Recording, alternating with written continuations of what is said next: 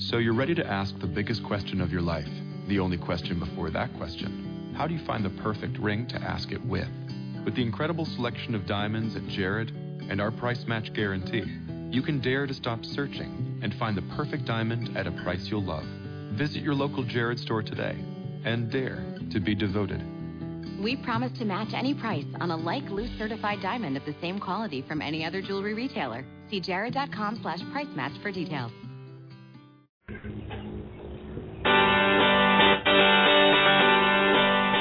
Hello, and welcome to Everyday Connection with your hosts, Rico Shields and Jean Victoria Norlock, bringing your inner light to your everyday life.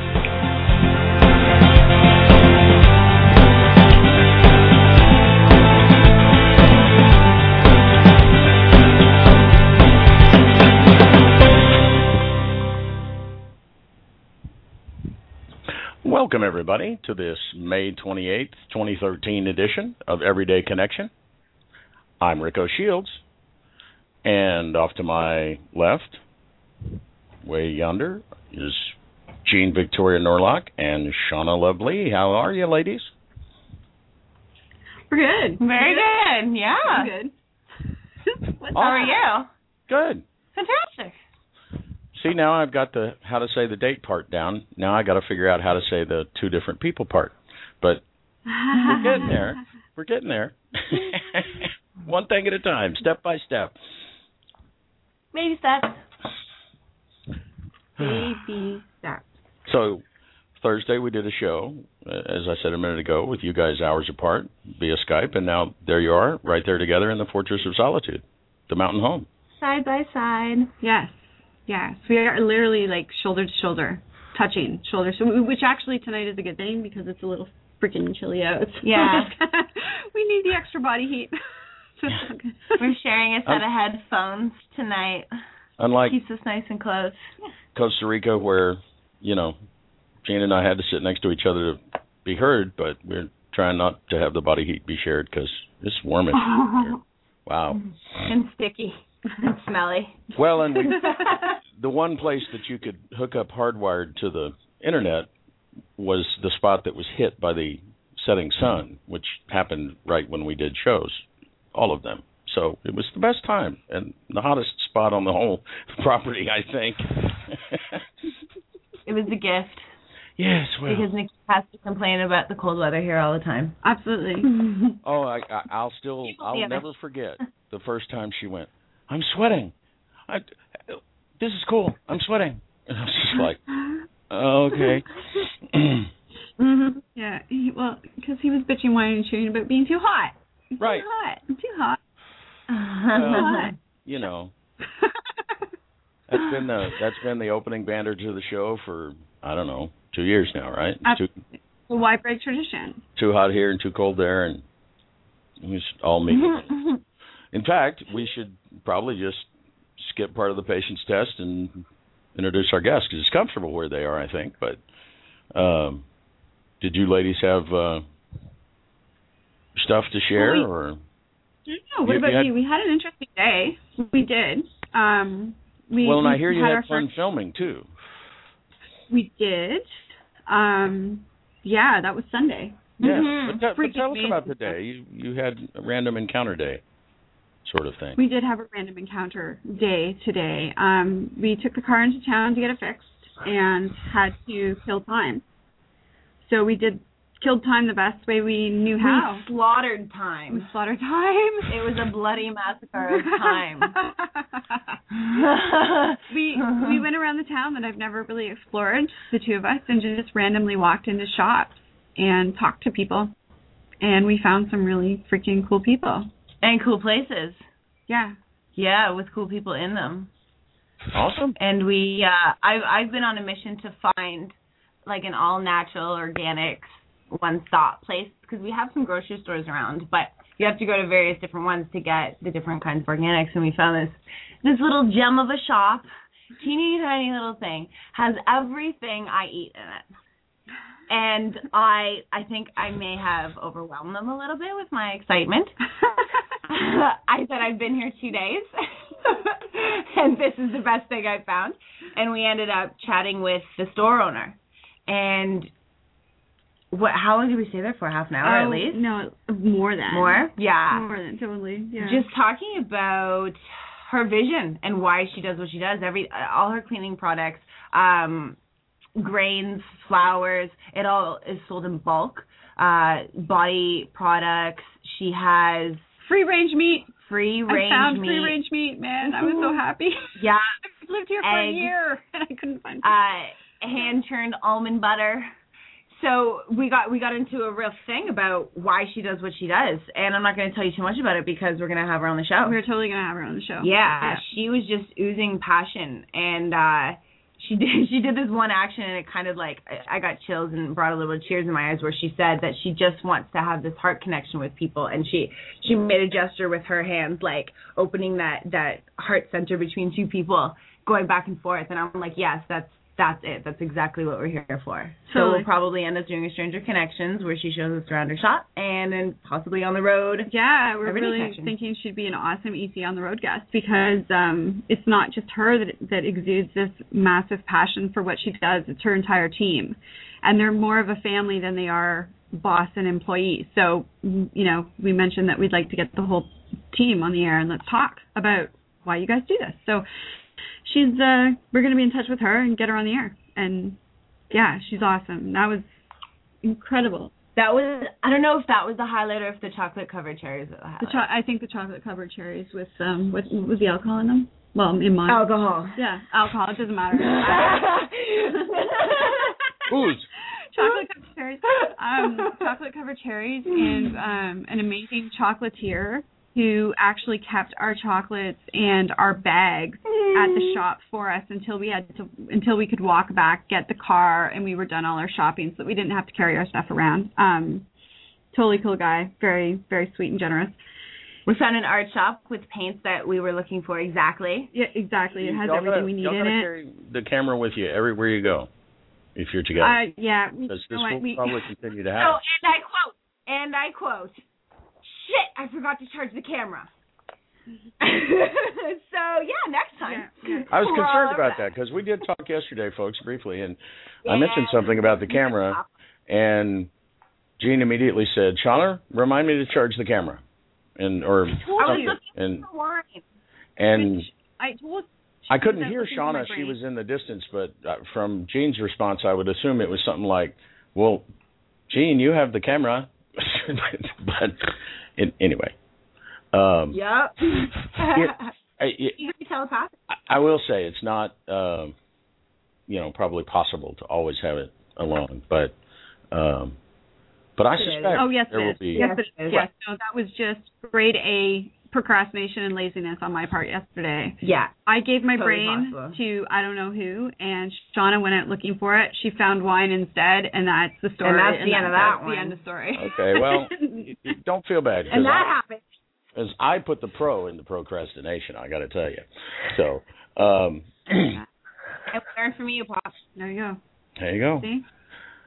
Pass it along. So that was our day. It was a pretty magical day. It was sunny. It was gorgeous. Absolutely beautiful. Oh, yeah. Magical. Couldn't have asked for anything better for the first full day of action in Quebec. Yeah. It was a beautiful welcome home gift for both of us because, this is a big transition, not just for Shauna, but for the family and for everybody involved. So we needed that. We needed to be able to go out and have complete validation that we were going to really, really enjoy doing this together. Yeah. So that's what today was for me, anyways. For you, yeah, totally, absolutely. So, we're home. We're good. Love blossoms over alcoholic.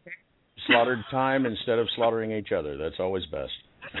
On the bright side. Look it on the bright side. On the hardwood. So only wine. Back to the booze again. Always. And then on Sunday, and I'm going to let Shania tell you a little bit about that before we welcome our guests on.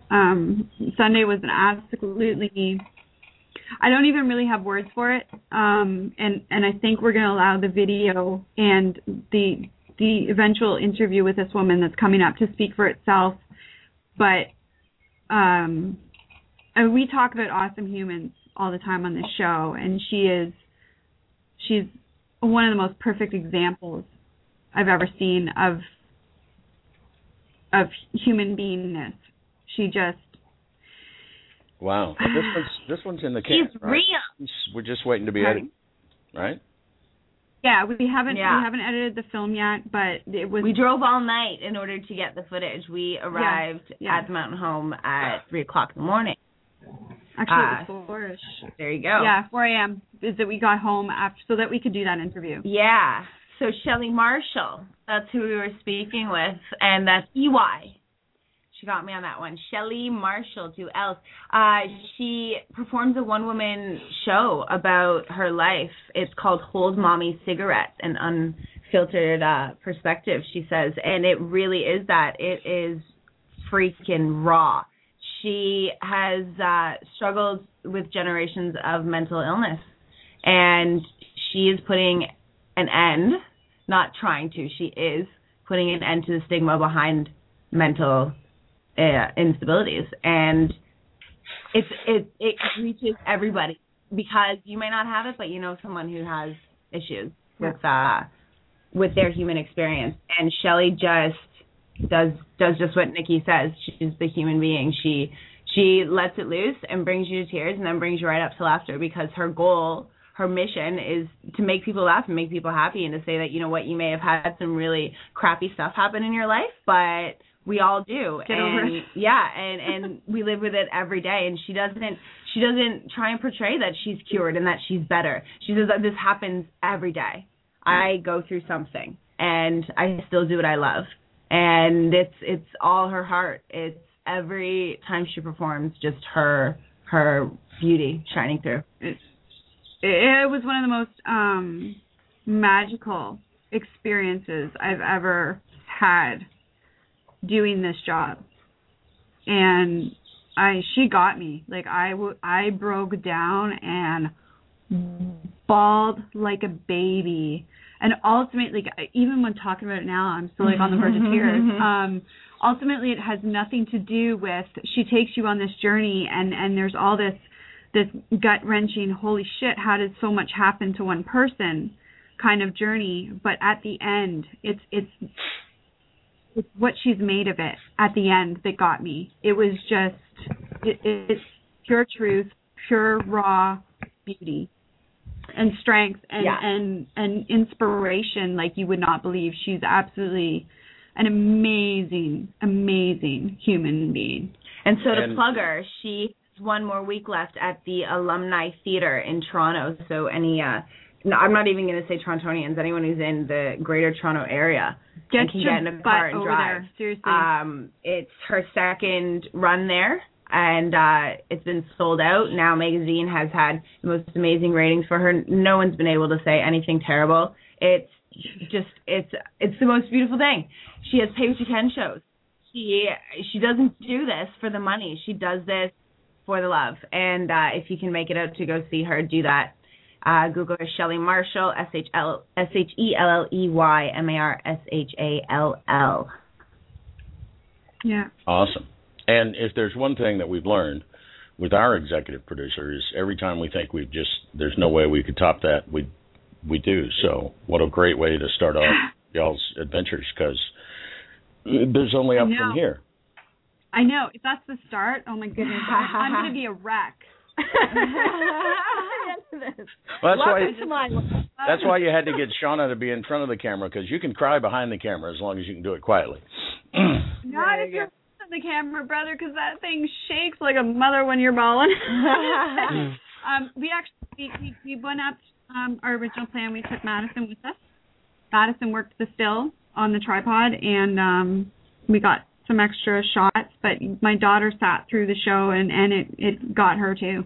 So, I mean, and I think Shelley was a little bit shocked that I brought a young person, but at the same time, she was really appreciative of the fact that I brought a young woman to this show, because it is raw, and it is blunt, and it is truth. And it's not age discriminatory. You can be 8 years old and have mental illnesses now, ADD, ADHD, OCD, yada, yada, yada.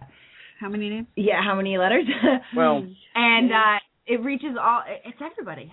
Yeah. These little ones don't need near as much protection as one might think. No. And in fact, they're finding out what I've always kind of thought made sense, is protecting kids from the dirt and the germs, and you're making them not as healthy. We posted on Everyday Connections wall just today or yesterday that research has shown that spit cleaned pacifiers make for healthier babies than sterilized pacifiers. Kid drops pacifier in the dirt, mom just licks it off and spits and hands it back. That's going to be a healthier baby with a better immune system than one that was treated with sterilized everything. And to me, that just always made sense. When we were kids, we played in the dirt. We dug in our noses, eyes, and ears with dirty hands. We caught beasts and bugs and we had sniffles and stuff sometimes when we were kids, but I don't much get sick as an adult. And you watch all those kids that were kept clean and sterile. And I love you. That was interesting. Do you want to know what just happened, Rick? Well, did you get a text message or was it a phone call? No. Bullshit alert. Bullshit alert. Everybody put on your helmets. Bullshit is being plugged.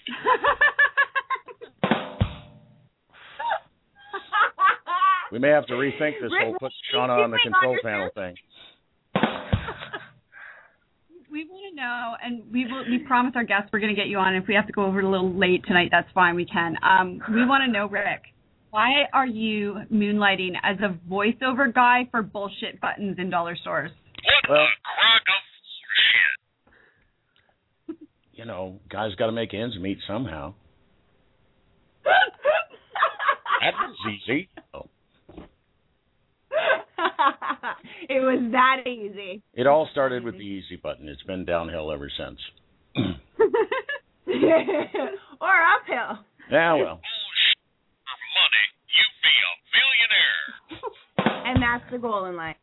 All right, moving on. See, Welcome. See, Hawkeye, I told you it wouldn't be the last time. So we had to do it. we were a little short on the pregame thing with our guests, so I really didn't get to tell them that this was going to be the first night where we get the Shauna and Gene update before instead of the Rick Gene banter. And so it might run a little bit longer, but hey. We need one of those. Let's talk. Instead of the rim shot drums, we need one of those that's like crickets. Silent sound of silence or something, almost like crickets. Yeah, we can get that recording. Yeah. Oh, yeah. Yeah. Totally. I actually have an entire library of sound effects. I just haven't ever uploaded them because it seems cheesy. But sometimes. Oh, because you're selling them on the dollar store market. That's why. Yeah. Yeah. Copyright considerations and stuff. I have a contract, You're so busted. All right, that voice. Yeah. And now, guest alert. Guest alert. I can hear some snickering in the background, so I guess we do have guests. We do. Or mice. We're going to have a great time. They're probably the only disappointment they have about not being introduced so far is that they didn't get to, join in on the hilarity. So, but they'll be more fun to follow. Joining us again tonight, Robert Miller, EC family from way back. Glad to have him with us again, and he's brought along a friend and associate, Ms. Carrie Burns. Robert, Carrie, how are y'all? Okay, I was waiting for the clever segue. I had about 10 of them, and they all blew right past. You can't Something beat that about bullshit, but... germs and infection or something, and here's our guest. And I'm a germaphobe, so I appreciate that. We'll keep you separate. Considering the subject tonight is energetic healing. Well, yes, it is the subject tonight. And we already know who you are, Robert, so we'll ask Carrie. Who on earth are you, and what do you do, Carrie? Well, I'm a psychic and an energy healer, and I've been working with my gifts for 20 years this year. That's basically what I spend all my time doing when I'm not working a practical real-world job. And a poet. You're a poet. Yes. I'm also a published poet, thanks to Robert. Second book is coming out soon. What's it called? It's, what is this? One Day You'll Be a Story. It's the name of a poem I wrote about my cousin who passed away from cancer several months ago. So. Yeah, you'll love her poetry. It's very raw and real and just really incredible stuff. Thank you. Hopefully she brought some with her tonight. She can spin one off sometime Sure. at some point. So. Yeah. Always got that lying around. Atta girl. Take it. Yeah. Well, I love writing. Writing is the other thing that I love doing all day. Then what is your real world? Because how do you balance all that love? How do I balance all that love? Well, I think balance is kind of a myth, but I'm telemarketing right now. I work for a company doing that. And actually I enjoy it because I get to talk to people all day and kind of brighten their day and help them if they need it. So that's kind of an extension of my being able to assist humanity, I guess you'd say. Yeah, there you go. That's how you do it, right? Seeing, giving yourself the things that you need in the way that you want it. Yeah, I really wish more so-called light workers would take their light working into the real, quote-unquote, world. Start seeing that as the benefit to the world instead of saying, oh, I've got this other job and it's not me. And, well, you can bring you to the job. Mm-hmm. Yeah, I think. Yeah. Anyways. Well, I learned that the hard way. You know, you went through a bunch of real-world jobs and you're like, I'm not satisfied and I'm not living out my potential. And then you try to live out your potential and then you realize that, you know, you can minister anywhere that you are and, you know, the other stuff has to be about really the work and assisting humanity and helping everyone that you come across rather than just the dollar signs. And unfortunately, you know, we have to make money to eat and, you know, pay rent and et cetera. So, you know, it's nice to be able to go out in the real world and know that you can bring yourself out. And yes, it's true that a lot of light workers are just like, I just want to open a center and this, but they're like, no, I've never do that. They wouldn't, you know, do a lot of jobs that are out there that will actually pay the bills. I don't know. I'll flip burgers. If I can, like, affect people and touch hearts and souls while I'm flipping burgers, I'll flip burgers. Yep. I mean, I did it for years as a waitress, so why not? Yep. Coffee shops. Mm-hmm. There you go. That's the human experience, right? The everyday stuff. That's right. Everyday connections. Mm-hmm. That was funny. Thanks for that plug, Robert. We appreciate it. Well, you can tell I worked in radio. Yeah, Radio segues. voices.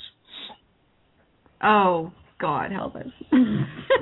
Robert, have you been doing bullshit button voiceovers too? Just thinking that. Are we going to find you in a dollar store? No, most of what I did in radio was change tapes and push buttons and respond to the little light that lights up that says, you know, this test has been brought to you by the sponsor at so-and-so. Push this button, you know, in my headset. So, no, I wasn't like a DJ. I just kind of like worked at the radio station, you know.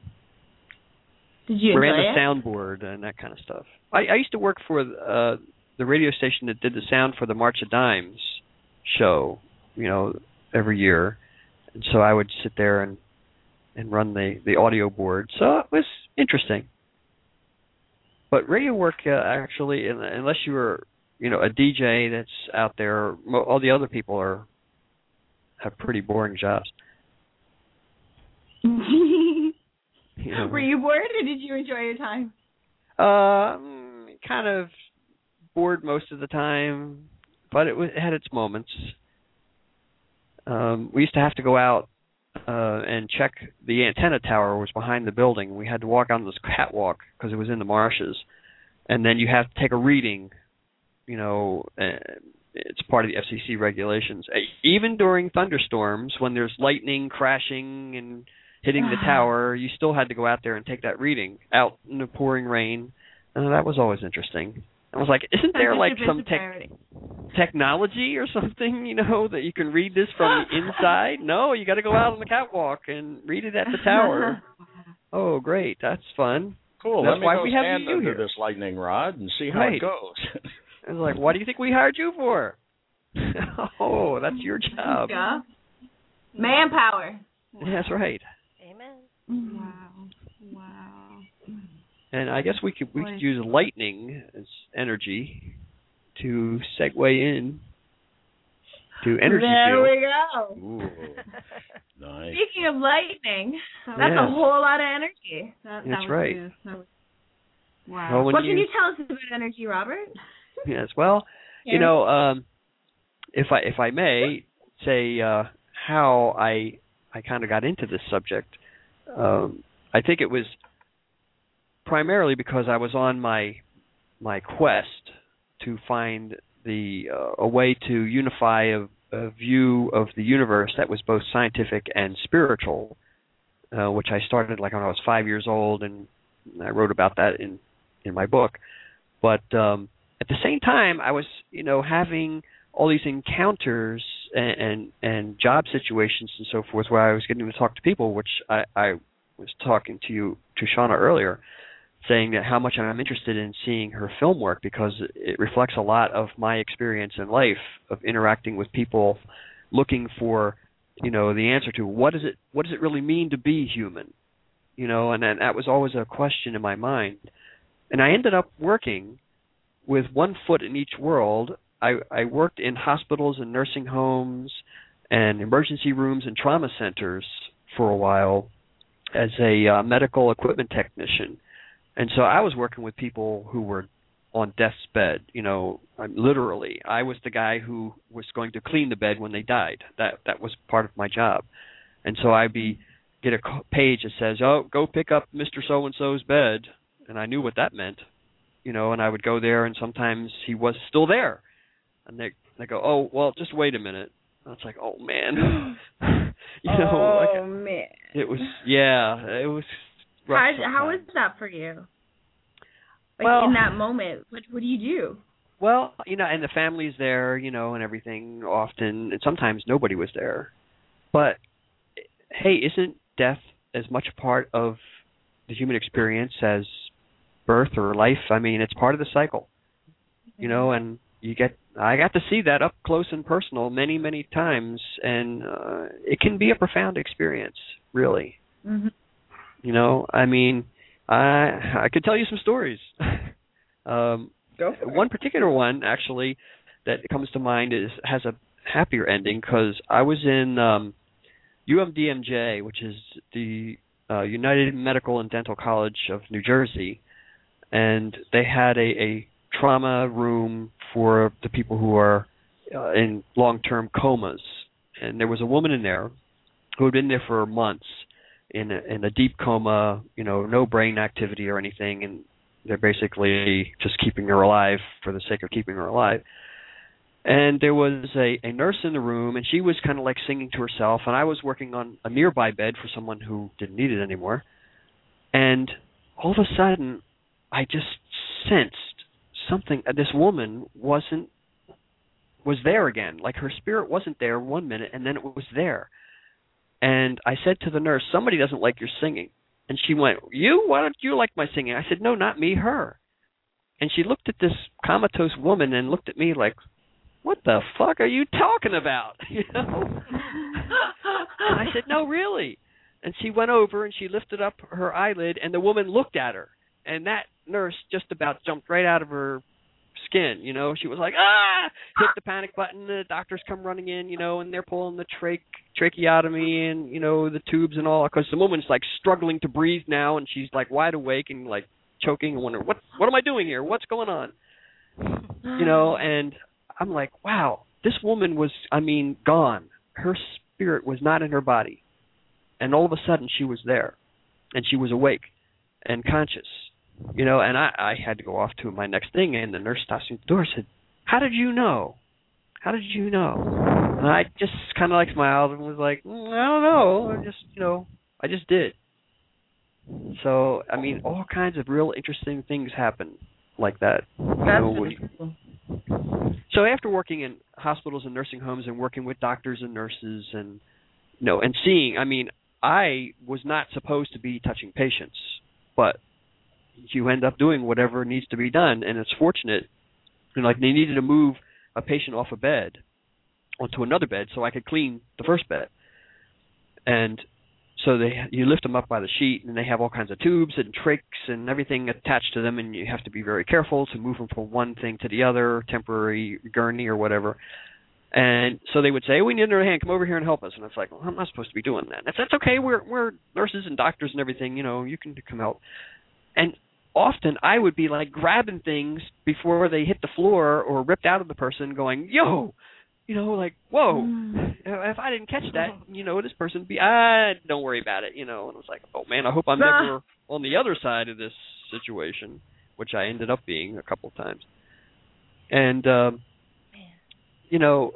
doing all that kind of work, then later on I found myself working in the holistic health field. Again, in sort of my field has always been like electronics and technology, and I was working for massage schools and Reiki practitioners and you name it, the whole holistic health field in Princeton, New Jersey, helping them set up their practices, computerize their practices, and my partner was helping them set up their business and so, I mean, we were working very closely with people and with the massage school, and often I would volunteer my body as a guinea pig for their final exam, okay, give this guy a massage and he's going to report, but I got to talk to all these people, and like Ram Dass would come in there often, and I would sit there and just have a conversation with him. Like, hey, how's it going? People, I don't even remember the names. Well, one of the hospitals I worked at was Muhlenberg, which was where Deepak Chopra got his start. He was a doctor there. And we never actually crossed paths, but it's like I would see his name, and it's like, oh, what a strange name, Deepak, Just think that someday, he's going to be famous. And there's the Feldenkrais method, if I'm pronouncing that correctly. I can never get that name quite right. The person who came up with that, I went up to New York and met them because they wanted me to look at a computer program for them.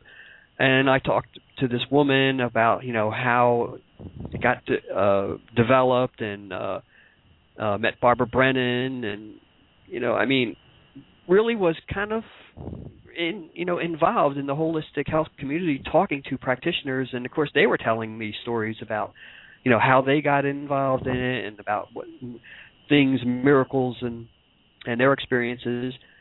And later on, when I was writing my book and saying, well, combine, the scientific view of the universe and the spiritual view of the universe, this is a parallel that, we have a physical body, but we also have a spiritual body. And disease or malfunction, in one system can affect the other one, and vice versa. And that's, this whole concept of holism, of holistic health, means, that we have to keep our body, our physical body in balance. We also have to keep our etheric or spiritual body in balance. It's mind, body, spirit. And when they're all in balance, we're healthy. And when one of them is out of balance, they can affect the other. And so, doctors would be giving drugs to 100 people, and 95 of them would respond to the drugs, and 5 would not. And they would scratch their heads and go, why aren't these people responding? The other 95 did. And I was thinking, well, that's because even though they have the same symptoms, it's not from the same cause. It's not a pathogen. They have a spiritual problem that is manifesting as a physical problem. But you can also have a physical problem that manifests as a spiritual problem. It's like we're one unit. We're integrated. You can't separate the two. You can't treat one without treating the other. And, to me, the whole thing about energetic healing is sort of like a bridge between the two worlds. Because spiritual healing, pure spiritual healing, the shamans and that kind of thing that just do their dance or whatever, and they don't even touch the person or whatever. It's a spiritual thing. You're calling upon the spirits to help this person, or calling an evil spirit out of a person. That's purely spiritual healing, and as opposed to giving somebody drugs or surgery, which is purely physical healing. But energetic healing is using, the fields that are part of us. Our aura, our chi, our prana. There's so many names for it. It's all the same stuff. It just all has different names. The chakras and so many different representations of it over the years. But and really, when you get into it, as I have, sort of through the back door, because I'm an electronics guy, and I'm learning, working with medical equipment, that, hey, the body has capacitors, it has capacitance, it has resistance, it has all the components of a computer. All this inductors and resistors and all that stuff is in your body. And we generate electrical fields, in our nervous system. And we have an electromagnetic field. It can be measured, by actual scientific measurements. We have a radiation field, heat and light that actually emanates from our body, and it can be seen and can be measured. And that's like, okay, well, if you guys know all this, that we're a bioenergetic being proven by scientific method, then why don't you get it? That energetic healing is a valuable. It's like spend all day looking at this. Why don't you? Are you seeing what you're looking at? Then I think the first thing I ran into was an acupuncturist, Paul. I can't remember his last name. He was Australian, and he also knew Chinese medicine. And I went to him for some issue I was having, and and he's giving me the needles, and he attaches wires to them and gives me a little electric shock through the acupuncture needles, and it pulses. You can see your muscles twitch as you're getting these electrical pulses.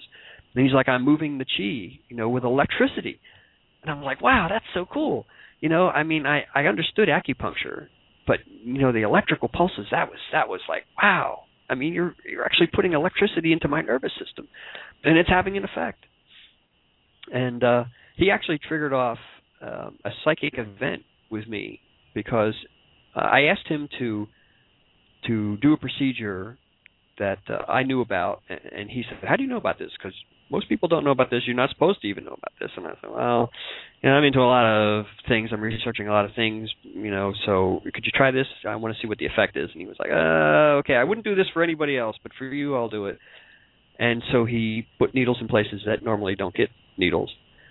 And all of a sudden, I saw his future, not my future, but his future. And I said, you're going to be going to Australia soon. You're going to go back to Australia. And he was like, how did you know that? Because I just found out like an hour ago, and I haven't told anybody yet, not even my wife. And I go, it's because your father's dying. And he was like, holy shit. You couldn't possibly have known that. Because, nobody but me knows outside of Australia, and I know you haven't been there. And I go, yeah, but you're worried that you're going to not make it there before he dies. You want to see him before he dies. Well, I can tell you, you're going to make it. You'll make it just in time to say goodbye to him.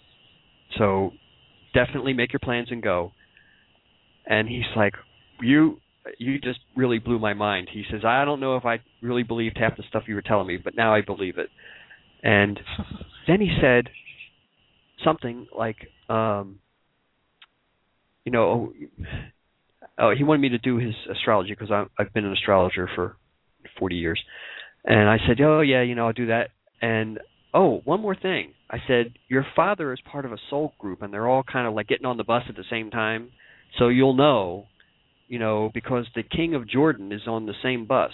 So when he dies, your father dies. They're together. They're getting on the same bus.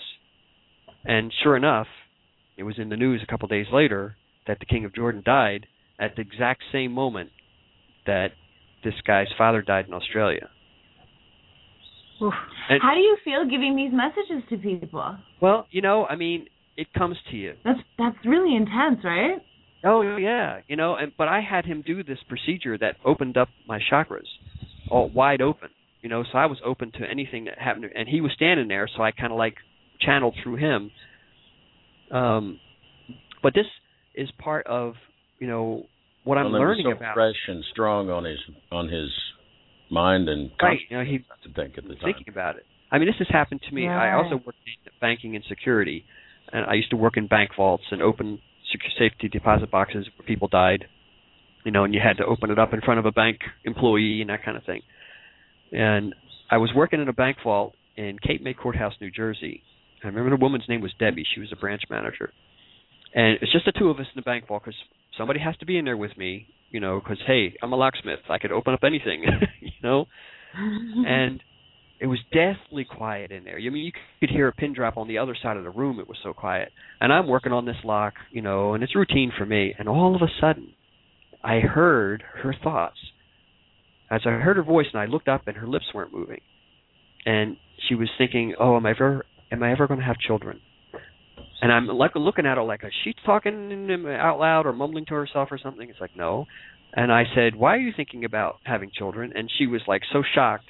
What? I know I wasn't speaking out loud. I was only thinking, well, what are you listening to my thoughts for? I mean, she totally believed it because, hey, And I said, well, she said, don't tell me. Come back after the lobby closes and talk to me because this is too freaky. So I came back after 3 o'clock, and she let me in, and I'm sitting at her desk, and my mouth opened, and I said words, and I didn't even know what I was saying. I mean, the universe spoke through me, and it's like, whoa, what am I doing? What am I saying? What's going on? And then she had to tell me what I said, and she said, so your husband had relocated to Chicago. He had a job there, and he wanted her to come with him. But she said, well, I just got promoted to branch manager. I'm not going to just pack up and go.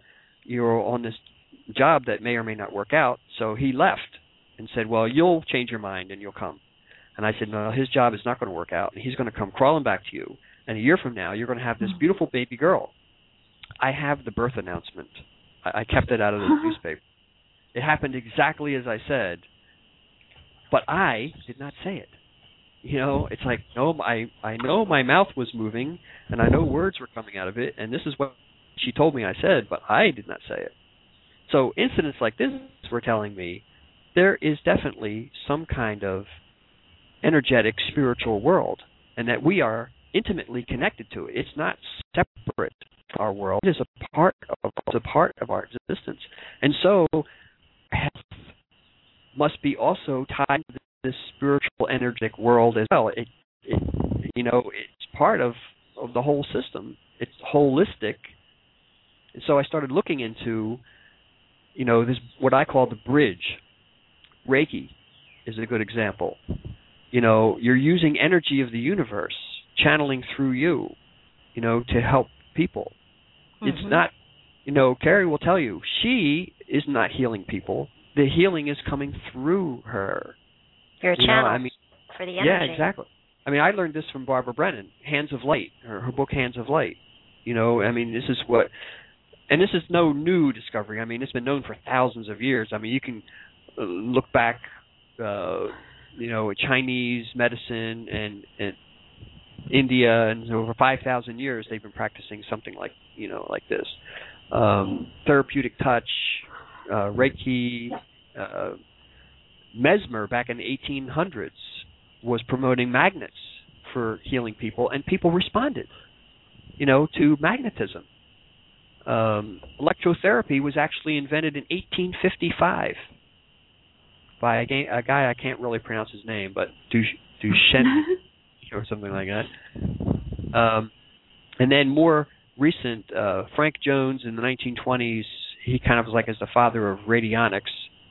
He had a little device called an oscilloclast that thousands of these things were manufactured or being used for energetically healing people. They were producing energetic electromagnetic fields, and people were responding to them and healing all kinds of things.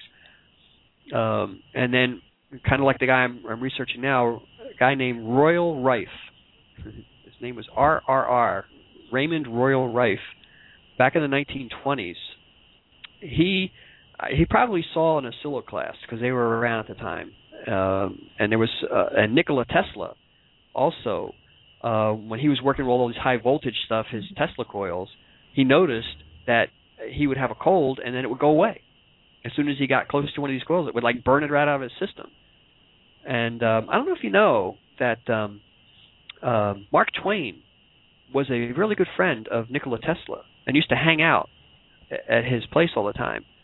And he noticed this also, you know, and so he asked Tesla to make a kind of like a portable healing device using his Tesla coil. And he made some tubes, and he hooked them up to a Tesla coil, and they call it the violet ray, because it was a violet-colored discharge in the tube. And they would, you know, place it on the body where the pain was or whatever, and it would make people feel better. And just as an aside, that actually became a BDSM device called the Violet Wand. I'll tell you where they put that. You can just take that. That's as bad as acupuncture with needles that they don't normally put needles. You know, it's like, were you going to do with that? But so Rife, he experimented with specially tuned radio transmitters. He built a microscope to actually see live viruses and bacteria, and then he would expose them to different frequencies. And he found that if you picked the right frequency resonance, the pathogens would actually die or explode sometimes if you hit just the right frequency. So the concept of resonance, which I wrote about in my book, is one of the key components of the entire universe. You hit that right resonance, and you can destroy pathogens, viruses, and all that kind of stuff. And I'm thinking, well, of course, that's what healers really are doing. Unconsciously, they're tuning in to the person and sending that particular frequency of energy that is going to help them, you know. And in fact, I got a book by Barry Lyons called The Cancer Cure That Worked, which was all about Rife's machines back in the 1930s. He was taking them to doctors, and doctors using them to cure people from all kinds of things. Then the AMA was formed, and you know, the drug companies got money involved in drugs, and they didn't want, of course, any other things competing with them, so they, you know, took care of that and made sure that didn't come to anything. And I also, of course, during my time working with the allopathic, which is the conventional medical community, I had a lot of conversations with doctors, and one doctor who at one time was a researcher for one of the drug companies said, "I will not repeat this, I'll deny it if you ever say it." But he said, "Really?" He says, "I know research doctors who've come up with cures for polio and all and diabetes, and they were told to dump it down the drain, because they were told by the CEOs of the drug companies, we don't want cures, we want treatments. You don't make money off of cures, you make money off of treatments. We want to have a drug that people have to take for the rest of their lives and pay good money for it, not a one-shot deal and thank you very much, we don't need you anymore. It's not in our best interest." Now, and this here is we one are. right. I mean, this is one doctor just telling me this, and you know, it's just hearsay, but I believe it. You know, it's like it rang true for me. I was like, well, of course. I mean, it makes sense to me. They don't really want to cure anything. They just want to treat it. That's true. And so ain't no percentage in cures. Yeah. So I mean, here we have a system that's based on money, you know, profit, and then we wonder why our health care system is for shit. It's like, well, because it's not aimed at health. I mean, same. That's the bottom line. Right. I mean, we just had a thing go on in the United States that you may have heard about, which was called healthcare reform. Well, we wanted healthcare reform, but what we got was health insurance reform. Oh, we're not going to actually fix the system, but we're going to fix it so you can pay for it better. What? Yeah, we're gonna make it against the law for you to not buy health insurance. Right. Yeah. You know, so it's all benefit to the insurance companies who, wrote the bill. Surprise. How long was that healthcare bill again? Yeah, you know. What did you say? You have to pass it so you can see what's in it? Yeah, right, exactly. And it's like 4,000 or 10,000 pages long. You know, who's going to read the whole thing?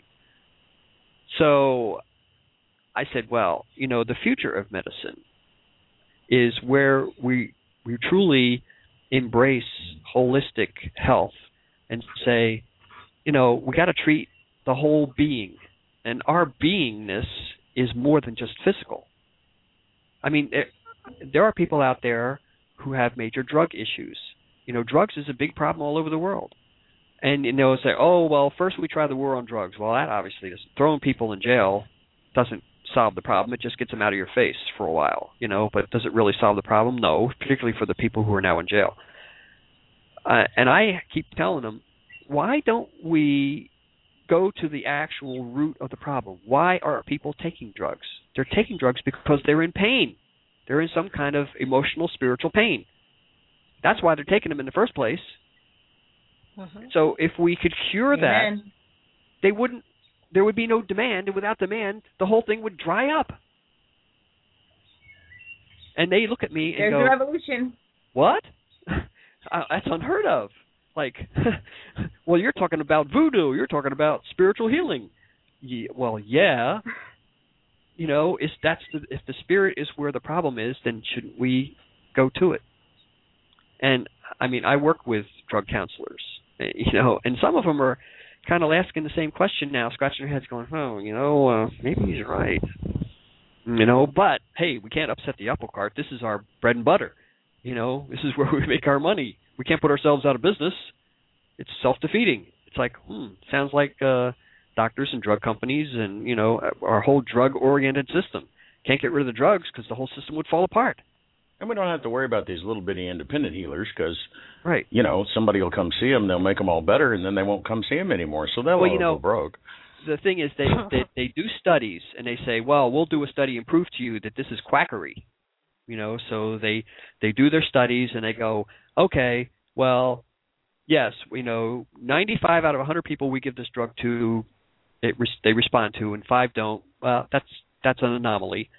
And on the other side, we have 100 people that we do this quackery thing, and 5 of them respond. Okay, well then, can you explain why those 5 people respond, and why the other 95 don't? Well, no, it's just a fluke. Oh, well, wait a minute. Or what?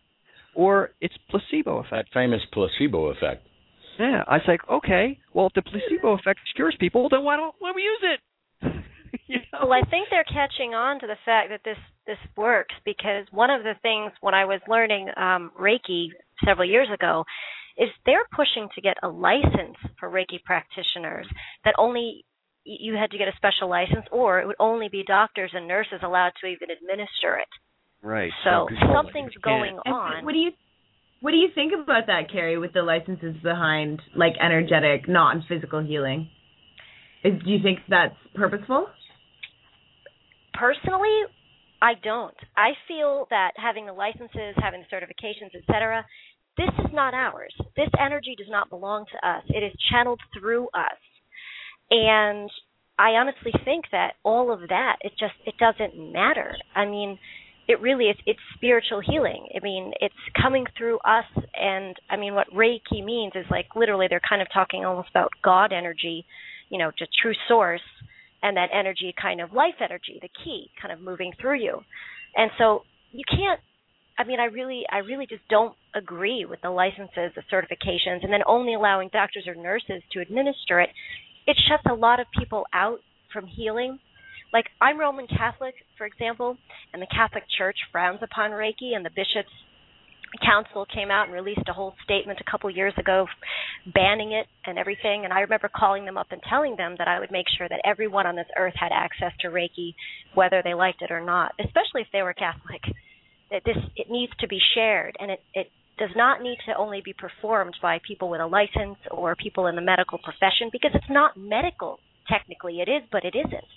It really is spiritual, but it has a beneficial effects medically on people by reducing, blood pressure, heart rate, reducing pain, anxiety, depression, etc. But yes, I definitely don't agree with that. I have a question, and I just want to know what you think of it based on that response. I just finished a yoga teacher training not too long ago, and getting involved in that spiritual healing community, I've experienced a lot of people not separating their own spiritual and emotional gunk, so to speak, from their healing sessions. And so from one side, I can see how a license, that type of association, would enforce more of a detailed training in Reiki, because it's very easy to get that and just perform it without necessarily being aware of how sensitive of a process it is. So can you speak to that? Well, when I think about, the detailed training of Reiki, for example, I mean, it was rediscovered, by Dr. Usui a while back. And, I mean, this was something that was ancient, and it just kind of came to him when he was either meditating or having spiritual experiences. And so all of the other, I guess, bells and whistles, all of that was invented after, honestly, to make people take it more seriously.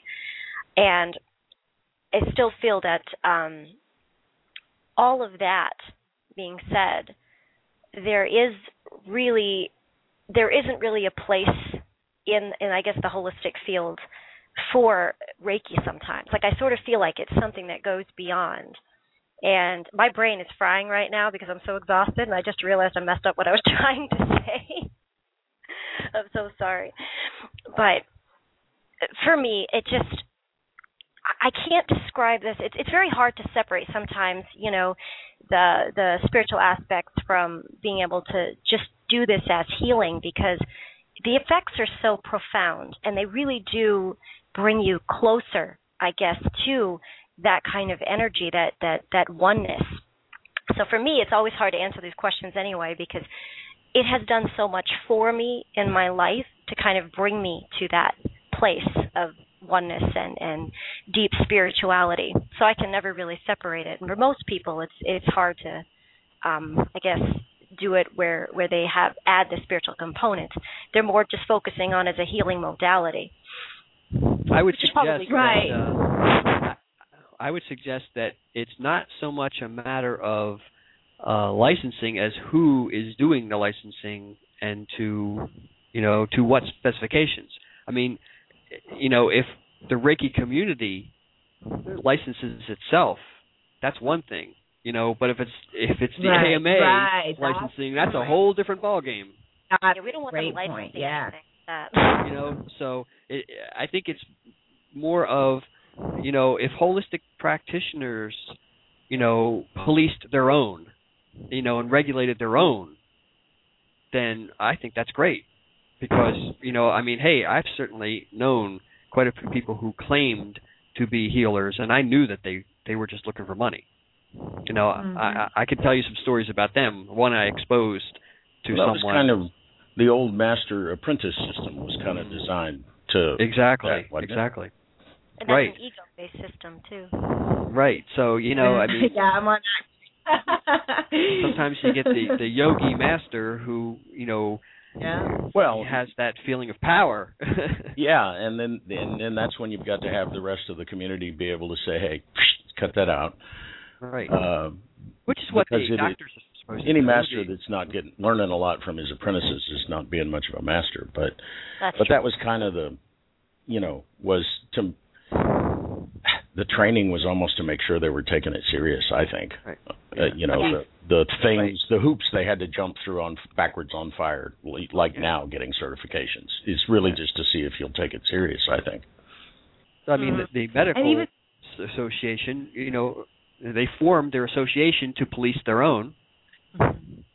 So why not do it for... Reiki has associations, though, don't they? Yes, they do. But we're talking about more of a... Right, but we're talking about an official regulatory agency that's recognized by the state, but it's not state-run. if you get a license, I mean, if a Reiki master gives you a license, is that right? No. No. It is within the Reiki community, but outside of it, no. So, I mean, the government can say, you're a non-licensed medical practitioner because we didn't give you a license. Mm-hmm. That's why I say, it depends on who is issuing the licenses and who recognizes them. That's kind of a key thing. Well, I guess it'd be similar to trying to regulate and license like psychic practices because that's a thing that can't be measured at all. Carrie, you consider yourself a psychic. How do you bring that into your healing modalities? Well, for one thing, the energy healing strengthens the psychic abilities. And whenever I do energy healing on someone, the psychic aspect really does come into play. I've had many instances of medical intuition that has turned out to be completely on point because the Reiki has strengthened it. Like I'd be working on someone and I'd be able to tell that they'd had surgery in a certain area. I was working on someone and I knew that they had brain damage from, it was like, I think it was a stroke before and they hadn't told me. Or I could tell that someone had, well, this is a sad little quick story, but less than 2 years ago, I was staying with a very close friend of mine, and she wanted me to do Reiki on her, and she's like, what do you sense? What do you sense? And while I was working on her, I got this very dark feeling, and I told her that she needed to go to the doctor because something was going on that was developing. And she didn't go for a very, very long time. And I spoke with her on the phone about a year and a half later, and she just said she had to go in for a procedure, and in my head I heard cancer. And just a couple of weeks, really before she passed, I got an email telling me that from a friend that she actually had stage 4 ovarian cancer. She finally went to the doctor. And so knowing things like that, sometimes it really strengthens your abilities. And as for testing it, they say it's untestable, but I myself have developed tests that have proved to be very beneficial in terms of showing how psychic someone really can be. There are tests. Can you describe your psychic abilities? Like, because I find that it's so confusing there's so many different kinds, clairvoyant, clairaudient. What is it? How do you describe psychic for yourself? Okay. Well, in several different ways. If I can, how I started out as a teenager is the first thing I developed was mental telepathy.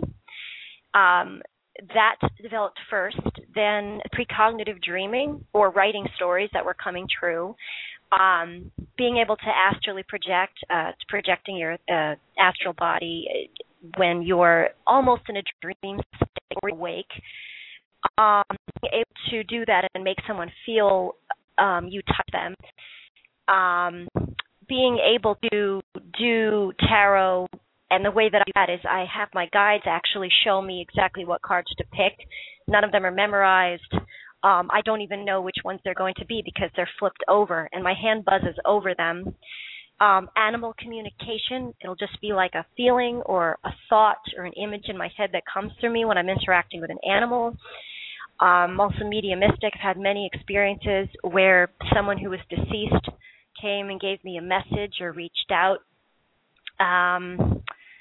There's probably a couple of more things in there. Oh, psychometry. I'm able to pick up objects, or I could look at photographs, and I would be able to just sort of hear like a list of things in my head that related to them in terms of perhaps their occupation or their habits, personality traits, other things.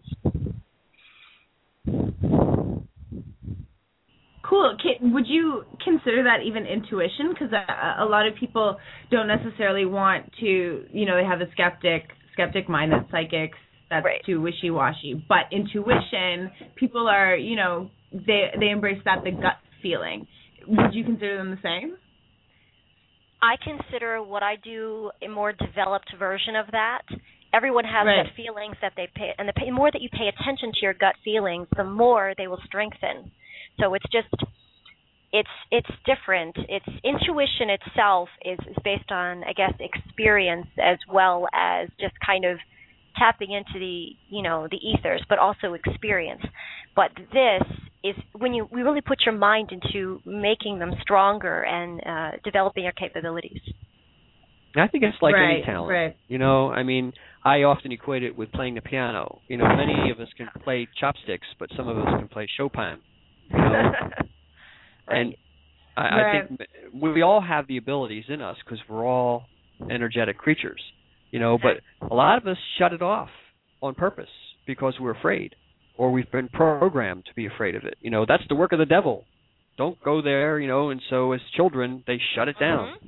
But people who are allowed to expand their consciousness and so forth do so. So environment plays. Well, it's very superstitious, you know? right? Exactly. Mm-hmm. Right. And Carrie, you're saying that you've developed a method to test it now, so maybe it's less superstitious. It's now measurable. It can be measurable. Like I would, for example, sit down, like whenever I wanted to try to break someone's block, they really were into the idea of psychic abilities, but they hadn't yet really done anything. I'd sit down and first you'd ask them questions about whether or not they'd had gut feelings or precognitive moments or dreams, etc. And then I would sit and I would actually hold images in my mind or numbers or shapes.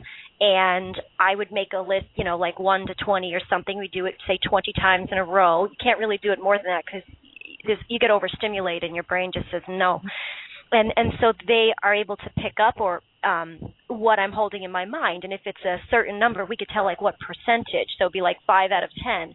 And then if, say, for example, a person, like, say I was holding a 5 in my mind, and the other person, and I was about to do a 3, but then I switched to a 5. And if the other person got the 3, they didn't get the 5.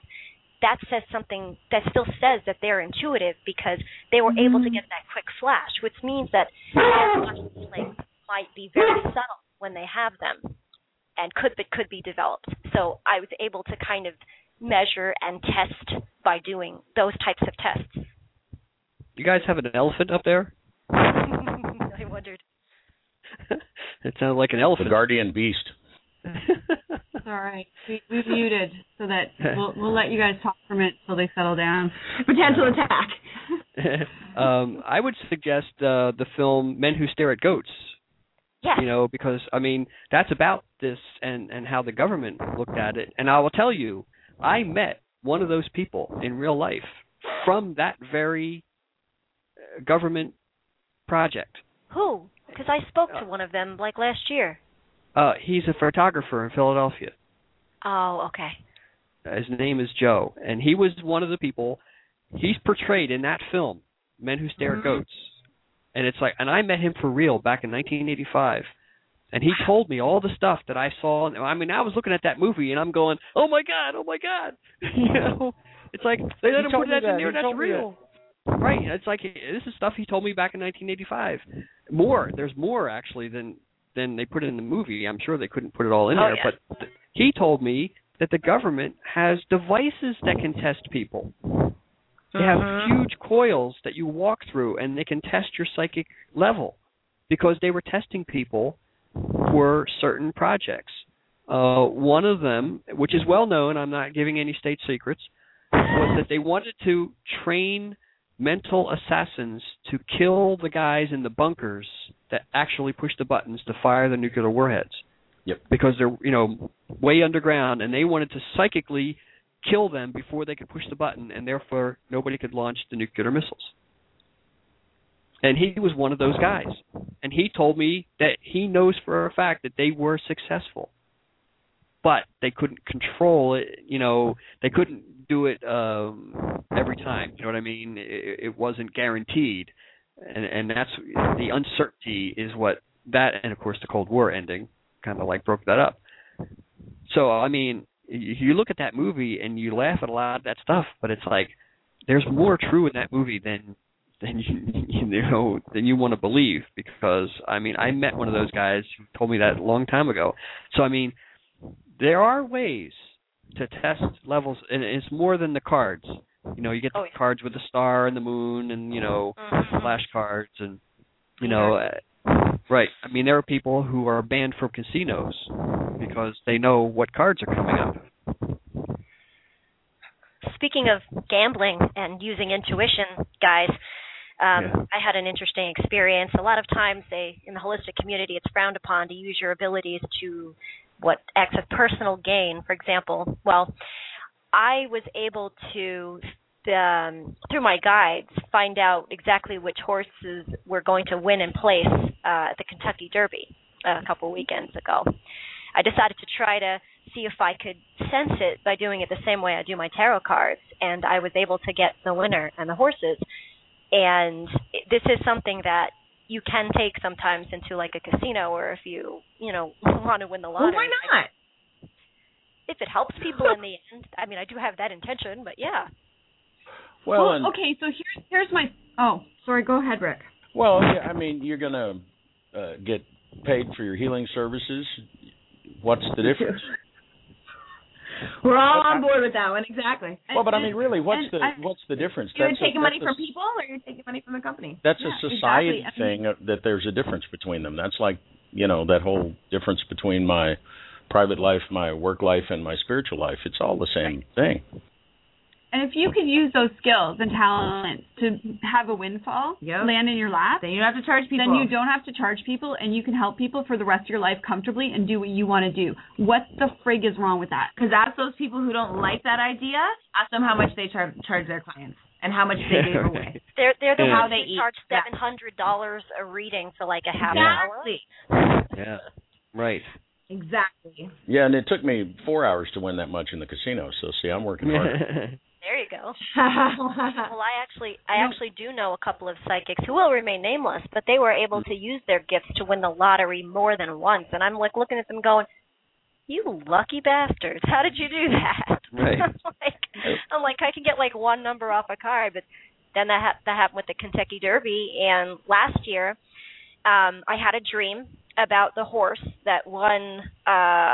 Maybe I forgot what it was. I don't think it was Derby. It was another one, but I had a dream, and then in real life I bet on that horse, and the horse choked 30 seconds before the end of the race. But I was like, wow. I was like, I was this close. Yeah, it was like a test. How bad do you want it? It worked. I think that's what they were doing, and they were kind of laughing at me. I'm like, why'd you guys do that? Just rip the rug out from under me. I'm like, it's not like I'm not dedicating my life to service here. Come on now. I'm not rich. It's like the ones that get banned from the casino. It's because they're going in there just over and over and over and over again. And I used to work with a fella when we did that control room work offshore, 12 hours of mostly boredom. And he spent the entire time playing blackjack until he got good at, he used a computer simulator, and he got good at counting cards. And he said, I know some of the security guys, they've spoken to me, but as long as I just come in and do a little and don't, try to get rich. But yeah, he lives in the suburb of Vegas. He pays it's all he does for a living is play blackjack. But he doesn't try to get wealthy. He just tries to pay his bills. Right. And they leave him alone because he's not really hurting anything. In fact, it's good for the general customers to see somebody having a winning day. So since he doesn't push it, they leave him alone. And that's kind of the way I see it is, if you're, trying to win the lottery so you can go run away to Fiji and never speak to another human being again, that's probably not going to work out. Right. No. And, I think what happens is that, and this is something I've been studying and working on, is that we all, have our what's called a conscience, or it can actually be your own nemesis that can work against you. If you try to do something against your moral fiber, it'll find a way, to thwart your efforts, or if you manage to shove it through anyway, you'll pay. But it's you, it's not necessarily punishment coming down from God, though I'm sure that could happen in extreme cases. I think we do it to ourselves. If we don't feel right about it, we shouldn't do it. No, I absolutely believe we do it to ourselves. And once our vibration changes to that off vibration, that's what we're bringing back to us. Yeah, and let's face it, if we're expecting punishment, that's what we're going to get. Yep. So, if we want to talk, it's honestly, it's semantics that you're talking about. Mm-hmm. Yeah, what's that we called? All know the truth. Belief structures. No, what's that called? The power of attraction or something? The law of attraction. Law of attraction. The secret. The secret. I mean, if it works one way, it's got to work the other. You know, it's duality. You know, it'll be just as negative as it is positive. You know, you bring to what you believe. I've never figured out how the frig people can't grasp that concept. Like, how can you not grasp the thing that bothers me the most about this whole topic is listening to somebody tell me how they've studied The Secret, they've studied the law of attraction, they really, really believe in all of that and that they can manifest their reality, and then they'll point to that person over there and say, but that person over there needs to wake up. Listen, the truth of it is, if you believe people are asleep, they're asleep. Why? Because you are creating your reality. You guys need to figure that out on your own. That's, you know, I mean, and come on. It doesn't only work one way. Mm-hmm. Well, you know, that's the law of mathematics, the what they call the proof in mathematics is to reverse the equation. You know, if it's true one way, then it's got to be true the other, or it's not true. You know, so that's how you prove things mathematically. You just reverse the equation, you know, and say, there you go. It's both ways. It's like, well, that's the law of the universe, man. The thing that I found funny... And really... Sorry. No, go on, Carrie. Sorry. When I had read The Secret several years ago, everybody in my office was into it. Everybody around me was like, you got to read it, you got to watch the movie. And so I read it. And I heard all the messages loud and clear. And at this time, I was going through a very negative time in my life, just emotional rock bottom, pure exhaustion, everything. And so I managed, because of my abilities, to manifest quite a few very, very big, important, positive things for myself. And so I'm sitting there going like, well, I have the most negative mind anyone has right now. It's just like circling around all these things. But yet I was able to manifest all of these wonderful things. And then so I said, well, screw this. And I actually gave my copy to one of my clients. I was like, I don't understand. I was like, I broke the law of attraction or something. It still works at the time. Well, see, I was kind of going to say something along the lines of that, Carrie, is that we needed all these people to really, really study it and to buy the books and to buy the DVDs to get the law of attraction awareness out there, and then people to experience it and realize it's working, it's not working, and go through the little details of it and polish it exactly. And then we have people like Nikki, for example, who get it. And who are like, what the hell's wrong with you guys? And we need people like her to shift that vibration and say there's more to just what you're seeing on the big screen. There's way more. But we have to get to them somehow. But touching on what you said, Carrie, I am married to a master manifestor who uses anger to create his manifestation. Action, baby. I've never seen. I can do that. He's so good at it. And the reason he's good at it is because he knows he's good at it, and he knows that when he gets angry about something, he'll get exactly what he wants. And the more it happens, the more he gets angry about something, just because he knows that it'll work. He also knows that he could shift that, but he says he has too much fun getting angry and whining about it. Again, children know it all. It's insane. But I didn't think that could work, because a lot of manifestation has to do with feeling and emotion, and you know, I mean, that's why it goes so beyond what The Secret talked about. But it's a lot of emotion that he puts into it. In fact, it's almost 90% emotion and 10% thought for him. And so he's a master at it. Like, and it's crazy, but it's amazing. Well, let me say, we all have our own. Yeah. Anger is the component sometimes. I mean, like, I never enjoyed the angry. It would be when I was extremely upset, like I lost all my money or something, you know, happened, and that's usually when I would use it. Like, I would be so upset and fed up and desperate and sad, and I would literally, one time, okay, here's an example of this. I was traveling to Maine a few years ago to see my boyfriend, and I was living with these roommates. And just before I had to leave, like the day before, they demanded payments for the bills for the house. They could have waited 4 days. They insisted on me doing it that day. I lost all the money, because I was stupid, all the money that I had that I needed to go to Maine. Like, the ticket was paid for to get there, but I had no money for food, no money for anything else. I was hysterical. I pounded on the steering wheel of my car, hysterical, and demanded the universe give me money. And I said, could you just please give me at least $20? And I walked into the store, ran into one of my clients, and she and her friend were returning something, and I guess there was money left over, and it was $20, and she just, I don't even know why, but she just gave it to me. And I looked up at the sky. I went, what the hell? And I came home, and then one of my roommates felt guilty, so they gave me money. And I'm sitting there going, and this has happened more than once, and it's literally just, you're at your wit's end, you pound your hand on the table, and it doesn't feel good, but if you get a little something for help, it was like someone was listening. It was never as much as I wanted, but it was always just to tide me over, you know. But, and that felt good. Yeah, and it's enough to shift you to the knowing, though. But what's it's that enough song to say? shift you to the knowing that it works. You can't always get what you want. Yeah. If you try real hard. Really small amount of money. Let's all what do you a need, sing-along, right? guys. Kumbaya. Yeah. Well, we got the fireflies going on out here. We can totally kumbaya this. Oh, cool. Sounds good to me.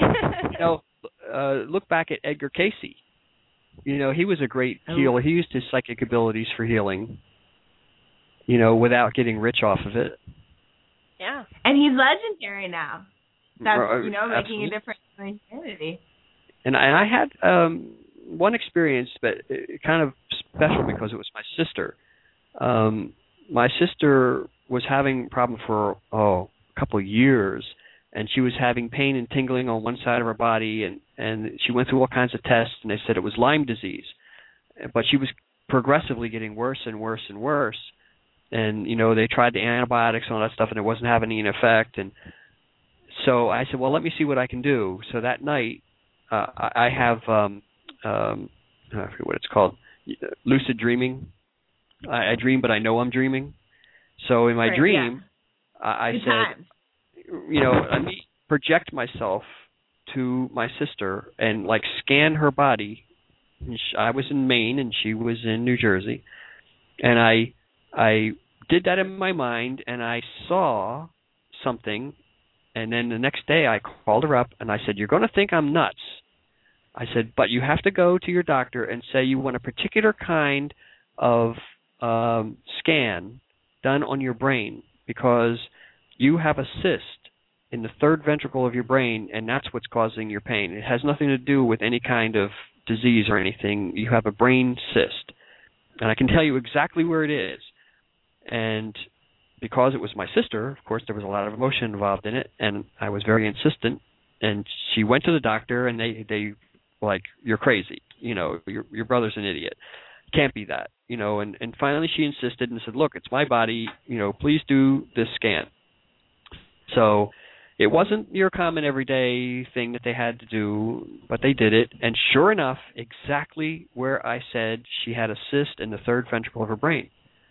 So they took her to Wills Eye Hospital, of all places, because they had a laser powerful enough to drill a hole in her skull in order to penetrate her brain and put a drain and drain the cyst. And she recovered. We had a hole in her head, but she recovered. The pain went away and the paralysis on one side of her body and everything. And the doctor took credit for it afterwards and said, oh, nobody told me to do that test. I figured it out. I was like, okay, take credit. Of course. Well, yeah, he'd have been laughed out of the country club if, All right. If a psychic told them. But, emotion is a very powerful tool, whether, and that, I wouldn't say that was a positive emotion. I felt fear, and strong emotion. But it's like, this to me was another experience that, kind of led me to my conclusions. And one of the things I came to understand was, what that saying, as above, so below, that the physical world reflects the spiritual world and vice versa. And it's like, well, we have a physical body and we have a spiritual body, a etheric body, whatever you want to call it. And our brain, we have a subconscious mind that kind of controls our heartbeat and our respiration and our blood pressure, and, it kind of regulates everything. We don't think about it. It's not a conscious thing. It's a subconscious, but it's part of our brain. It's actually part of our limbic system, our medulla oblongata, back there that, keeps everything humming and we don't have to think about it. I said, and it has an imperative, a biological imperative to survive. It's kind of like our root command that says, you've got to survive, you've got to breathe, and this filters up, some from our most basic instincts. We do what we need to do to survive, and it's like it drives us to eat and to sleep and to, hydrate and that kind of stuff. I said, well, doesn't it make sense then that the spiritual side has its version of that? That we have a spiritual imperative that is telling us to experience certain things in life. Like it drives us, just like we are driven to eat, we are driven to have certain kinds of experiences, certain relationships. Yeah. We see that because there's patterns in our lives. We end up doing the same things over and over again. We call it karma. I said, but really, isn't it kind of like a spiritual imperative? It's coming from, from our soul, the etheric body, but it has the same thing, because when you go deep enough to the very, very, very core of both of those imperatives, really it's all about homeostasis. It's all about balance. The real imperative for us is to achieve balance between our body and our spirit, to be at a place of peace, where we're not struggling, we are living, breathing, and we're also spiritually one with ourselves, even more so than the universe. And it's like, this is what we're really trying to achieve. We're trying to achieve balance and be fully integrated with ourselves, because we are the universe made manifest. And so when we become one with ourselves, we become one with the universe. Sounds corny, but that's, it's like, this is what we're all doing, Yep. It's like that's what it's just that health is all about. That's what being healthy is. We make it complicated, you see, because we believe that this spiritual body is external, that this God source energy is external, that it's separate, that it's divided from, that in order to achieve these different stages of so-called consciousness or enlightenment, that there are certain things that we have to accomplish, or that we have to go through, or that we have to experience. And the truth of it is that at the end of the day, it's not about the accomplishment. It's not about the end freaking goal. It's about the fact that we're here having the experience. That's the end goal. The end goal is the experience. Right. It's to be. Experience. It's simply to be. And when connect this up to the placebo effect that says, okay, some people spontaneously heal, spontaneously cancer goes away. It's like, well, why does that happen with some people and it doesn't happen with everybody? Well, it all depends on their spiritual programming, their spiritual experience. If you are meant to experience, that kind of healing, then you will. If you don't believe that you are going to be healed, you won't be healed no matter what they do. Right. By the same token, there are people that are given, surefire, always works treatment. Like this, we don't even have to think about it. This is a no-brainer. And they die anyway. And the doctors scratch their heads and they go, well, we did what we're supposed to do and blah, blah, blah. There's got to be more to it then than a chemical reaction. And the more enlightened doctors will admit to you, that you have to have a will to live, for example. Yes. Right. The arrogant ones, of course, they don't believe that. But the more enlightened ones, it was me. Yeah, so I think, as I wrote in my book, we are here to experience all things in all possible ways. That's our mission in being alive, because collectively, all things must be experienced in all possible ways in order to achieve the perfection of the universe. So we are all adding to that collective effort. And so some of us experience a short life, and some of us experience a long life, and some of us experience a lot of pain, and some of us not so much pain. But collectively we are doing it all. And your experience may be to have a miracle healing, but not me. You know what I mean? You're having that experience. I'm not. And so it's sort of like, we're given a certain amount of material to begin with, and we can use that in many different ways. But if you're not given the ace card to begin with, you can't play it later, to go back to the card analogy. I don't have an ace in my deck, so I can't play it. It just ain't in the cards for me. As an astrologer, I say, hey, I look at somebody's chart and I see the blueprint for all the potentials in this person's life. They're all potentials. You have to do it. You have to experience the life. But these potentials are there. So the potential says you could be a great writer. But you have to write. So the potential's there, but it doesn't say you're going to be a great musician. So you could try and try and try. You're not going to be a great musician because the potential's not there. So it's a very interesting concept once you consider that, to say what you really have to learn is what are your potentials and then utilize them. You can't just be anything you want because you don't have, you don't have the unlimited potential. Everybody is limited to, I know they say that, but I'm sorry, that's not what the conclusion I came to, after doing thousands of charts. And it's like, no, you are given certain gifts and certain experiences, and it's up to you to do them. Somebody else is going to do the rock star thing. Your job is to do something else, but we all have our talents. We're all a genius. But we also have a knowing, Robert, is the thing that I think we have to expand on here. First of all, if my belief is that those what you would call, I guess, what some people call limitations, directions, predestined, fate. That's given to you from yourself before you get here, first of all. So Absolutely. We have to clarify that. These things are given to you by you. So you've decided already to do this.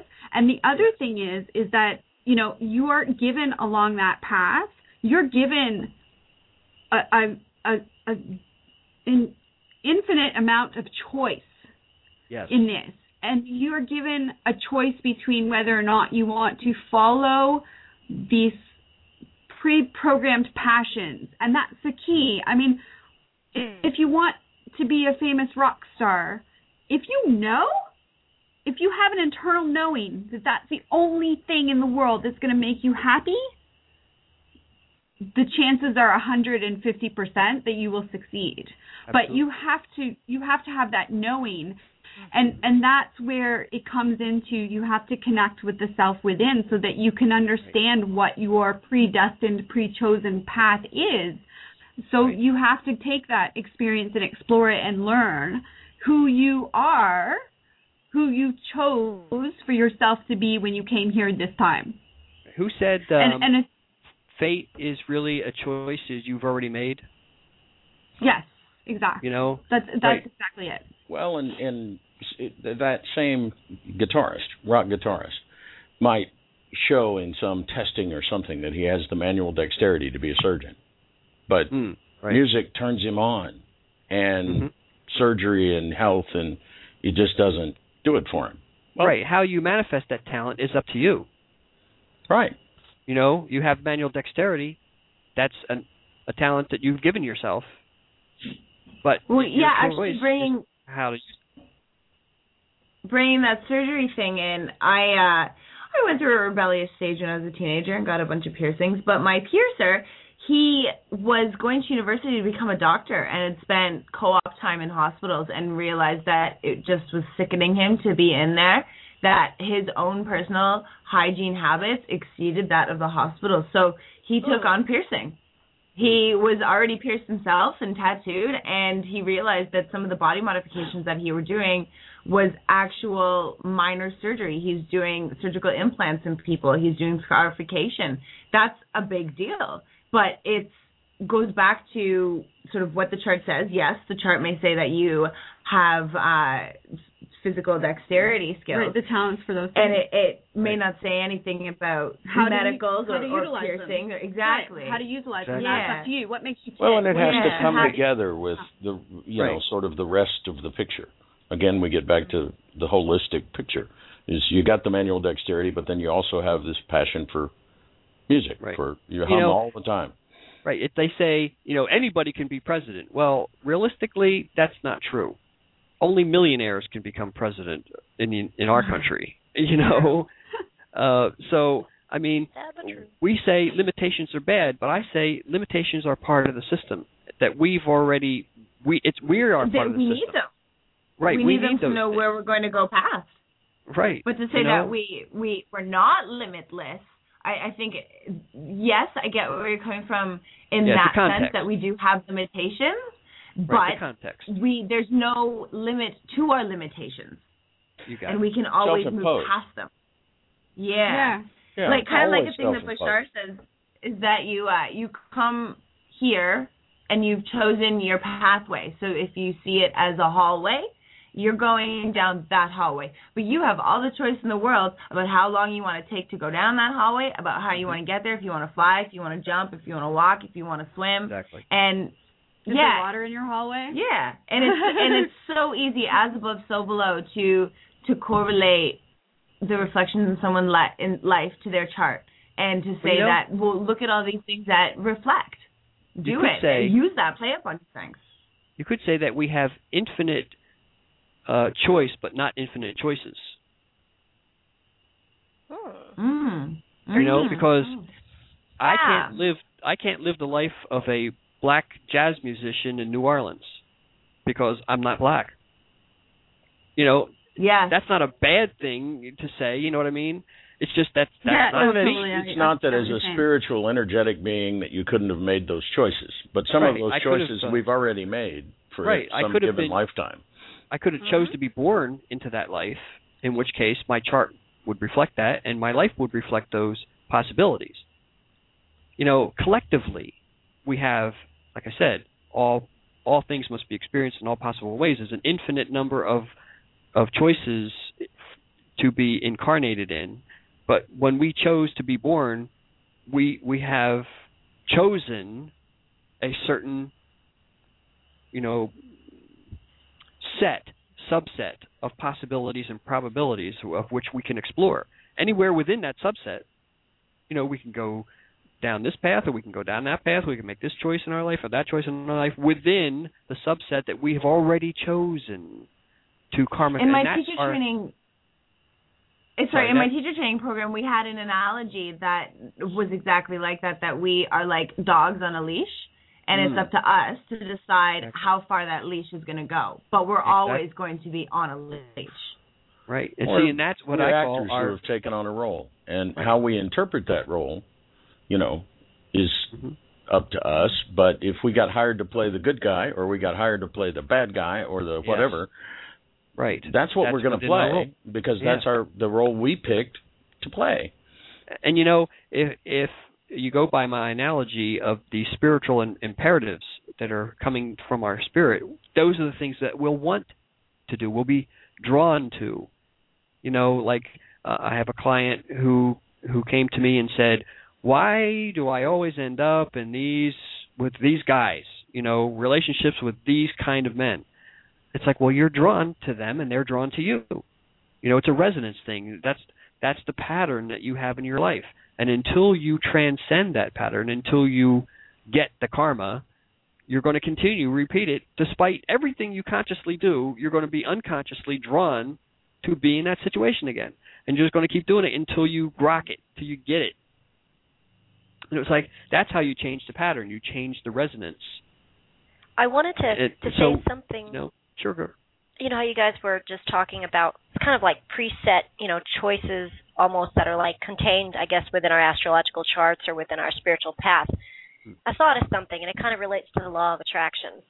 When I was thinking of moving last year to Florida, it hit me. I was like, I've moved around my whole life because my dad got transferred for business all the time, so we'd move all over. And I realized that, like, every place I went, I attracted exactly the right experiences for me to grow in those places. And whatever you put your attention on, you're going to bring more of that to you. And I thought, well, okay, so I have these preset things in my chart and inside my path, and their music, their writing, their holistic work. Those are the things. But yet, okay, so I had chosen to do preschool teaching for a number of years. And I became a really good preschool teacher, and all these other experiences were coming at me having to do with teaching and different experiences. And my thought here was you could change, I guess, your destiny if you put your attention on a completely different focus. If I decided right now to shift gears and go to a completely different line of work, like have an opportunity in, I don't know, maybe working with horses or something. Okay, that's nowhere in my charts, nowhere in any of my paths has it said anything about working with animals. But if I devote myself 100% to that shift and to working with them, I will start to attract more and more experiences to help me to grow in that field of work. I just wanted to put that out there. You know, and that actually brings me to something that I was actually writing not too long ago to put in the next volume, was that, you know, I was talking about limitations, but these aren't hard walls. You know, like there isn't a wall to your left and a wall to your right, and you cannot, whatever you do, go beyond those walls. Really? But it's more like the more that you want to change your path, the more energy it takes. You know, so a small choice doesn't take much energy at all. A bigger choice takes a lot more effort and a lot more energy until you finally get to the point where you don't have enough energy to make that sharp of a turn.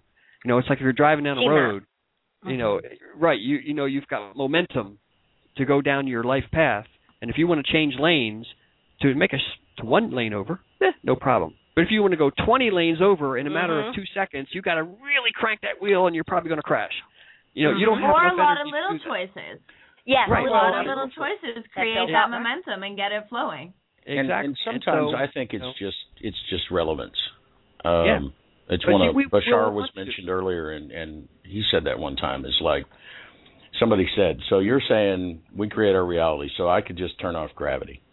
Yeah. And he kind of puts his head a little sideways. We all got to agree. Well, yes, but the question is whether it's relevant to your chosen experience or your chosen exploration. Would it serve anything? And in one, he actually had somebody put a coin on the ground and then said, okay, pick up the coin. And they just reached down there and picked it up and said, okay, did you think about it? You just did it? It was because that was the easiest way. That was the path of least resistance. Would it theoretically be possible to beam the coin into your hand? Yeah, probably. Can't say the reason why. Theoretically. Anyway, we have gone a tad over time, as we suspected. Again. Surprise. We often do when the conversations get juicy like this one. I want to thank you guys for spending your evening with us, and to all of our guests in the chat room as well. And for all of our podcast listeners who are far away from computers and things, I've put some links up in the chat room as we've been going along. But how can they find more about your work? Are you talking to Carrie? You and Carrie? Carrie. Go for it, Carrie. Okay. Well, you can find me at PsiEnergist.com, and that's P as in Peter, S as in Sam, Y as in yesterday, Energist, ENERGIST.com. There you can find out more about the work that I do and how to schedule an appointment if you'd like to find out even more. Well, of course, you can find my book on Amazon, The Ultimate Key for Unifying Science and Spirituality. And they have my bio and all that kind of stuff on there. Volume 1. Volume 2 is coming out about is the ultimate key for spiritual healing. And then there's a third volume after that's about enlightenment. So it's a continuing, ongoing project. They're good books. Yeah, that's true. Absolutely. And we will, of course, have links up in our archive that'll be up towards the end of this week. Again, big thanks to you guys for spending your evening with us. And what more do we have? We have a maybe for tomorrow, or is it not a maybe anymore? No, we don't have a maybe for tomorrow. We have a day off tomorrow. Yeah. Oh, wow. Whoa. I don't know what to do with myself. Might even get the show posted tomorrow. Absolutely. I might get caught up in my emails. Ha, ha, ha. And then And then on Thursday, we have Kimberly Burnham. Kimberly Burnham, who is the Nerve Whisperer. And she's also decided to ride a bicycle across the United States, some 3,300 miles, to raise money for a sustainable agriculture program. So we're going to have lots to talk about. Absolutely. She's got just crazy stuff going on. So we're going to find out why. Because I love why. Why is and how did you get there? Right? Pardon? Yeah. Why? How did you get there? And we'll have to get Carrie back on the show, too, for those of you who listened tonight and who've listened in the past. You know Robert's story very well. And today was kind of about the energetic healing aspect, but we're going to have to get Carrie back on the show and hear about her journey and how she got involved with this and the whole 20 years of experience and life that she's lived since she started doing this. So keep your eyes open for that date, because I know she'll say yes. Oh, yeah. Definitely. Told you. And she didn't get to read any poetry. She's got to read poetry next time. Yeah, we got all kinds Absolutely. of reasons to have her back. There's a great Absolutely. poetry. Look for her book on Amazon also. What's the one that's out there now? Eternity of Wishes. Right, Eternity of Wishes. I published that, and I don't remember the name. It's getting late. That's all right. You're the reason. Good job, Robert. Right. Robert. Right, and her second one is coming out as soon as I get the cover done. Awesome. Well, get on it. Yes. Awesome. Well, so like I said, we're just going to have tons to talk about, and of course, I'm sure that we'll have you back again as well, Robert. Oh, sure. Because I have a great we have time. so much fun. This is every fantastic. time. Oh, yes, this is great. This was a blast. All right. Well, listen. Again, I want to thank everybody for joining us tonight. And a nice crowd in the chat room. Trust you enjoyed. Join us again on Thursday for Kimberly Burnham. And until then, To our mother, to each other, and especially to yourselves, stay connected. good night, everybody.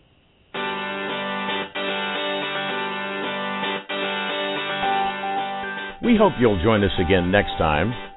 Until then, visit our website at everydayconnection.me. And please like our Facebook page at facebook.com/everydayconnection. Think you might miss an episode? No problem. Subscribe to our show on iTunes by searching for Everyday Connection Radio. Subscriptions are free, just like your Everyday Connection.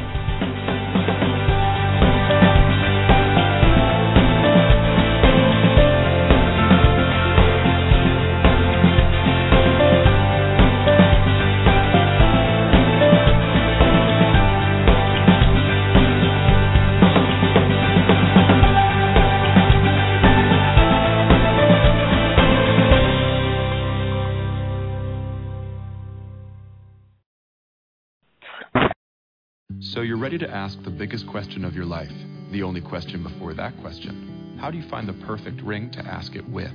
With the incredible selection of diamonds at Jared and our price match guarantee, you can dare to stop searching and find the perfect diamond at a price you'll love. Visit your local Jared store today and dare to be devoted. We promise to match any price on a like loose certified diamond of the same quality from any other jewelry retailer. See jared.com/price match for details.